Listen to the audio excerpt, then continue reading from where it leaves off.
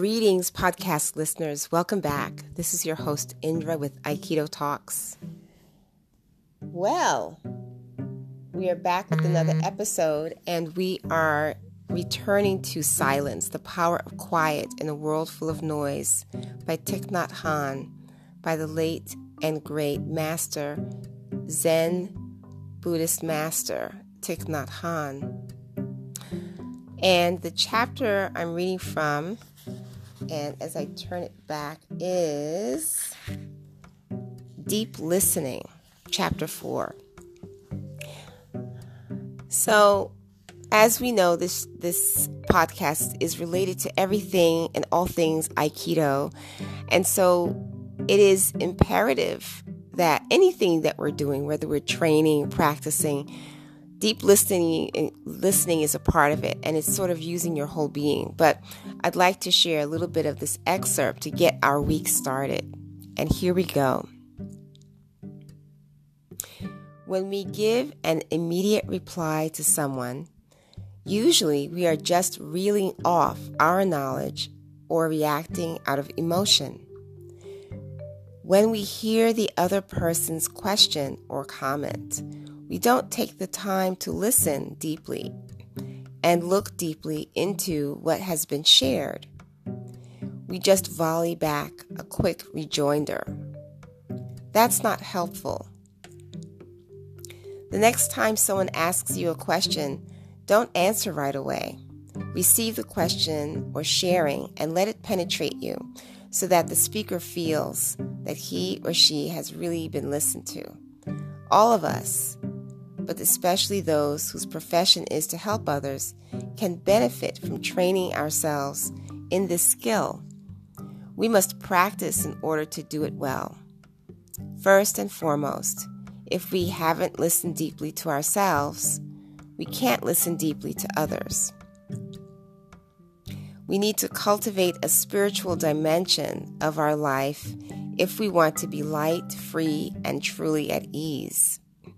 We need to practice in order to restore this kind of spaciousness. Only when we have been able to open space within ourselves can we really help others. If I am out for a walk or on a public bus, anywhere really, it is very easy to notice if someone has a feeling of spaciousness. Perhaps you've met people like this. You don't even know them well, but you feel comfortable with them because they are easy and relaxed. They are not already full of their own agenda. If you open the space within yourself, you will find that people, even someone who perhaps has been avoiding you, your teenage daughter, your partner with whom you were in a fight, your parent, will want to come and be near you. You don't have to do anything or try to teach them anything or even say anything. If you are practicing on your own, creating space and quiet within you, others will be drawn to your spaciousness. People around will feel comfortable just being around you because of the quality of your presence. This is the virtue of non-action.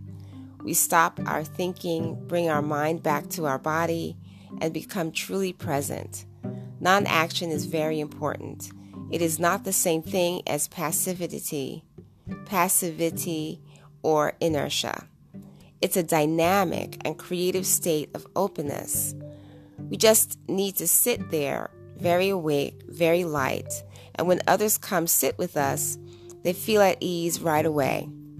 Even though we haven't done anything to help, the other person receives a lot from us. And with that, we'll take a break.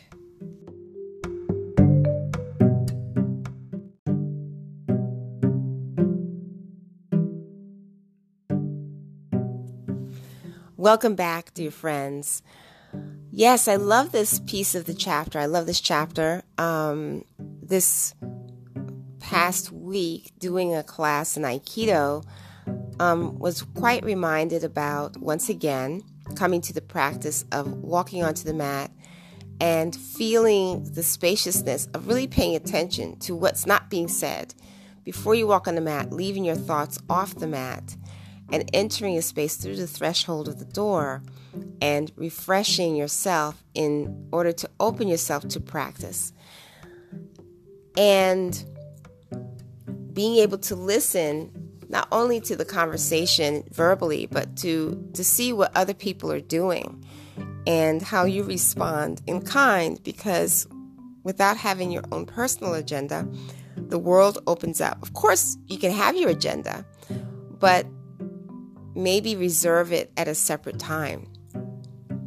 So I think this chapter is really informational, and it's actionable at any time you want. So let's practice this deep listening as much as we can. I'll practice with you. Until next time.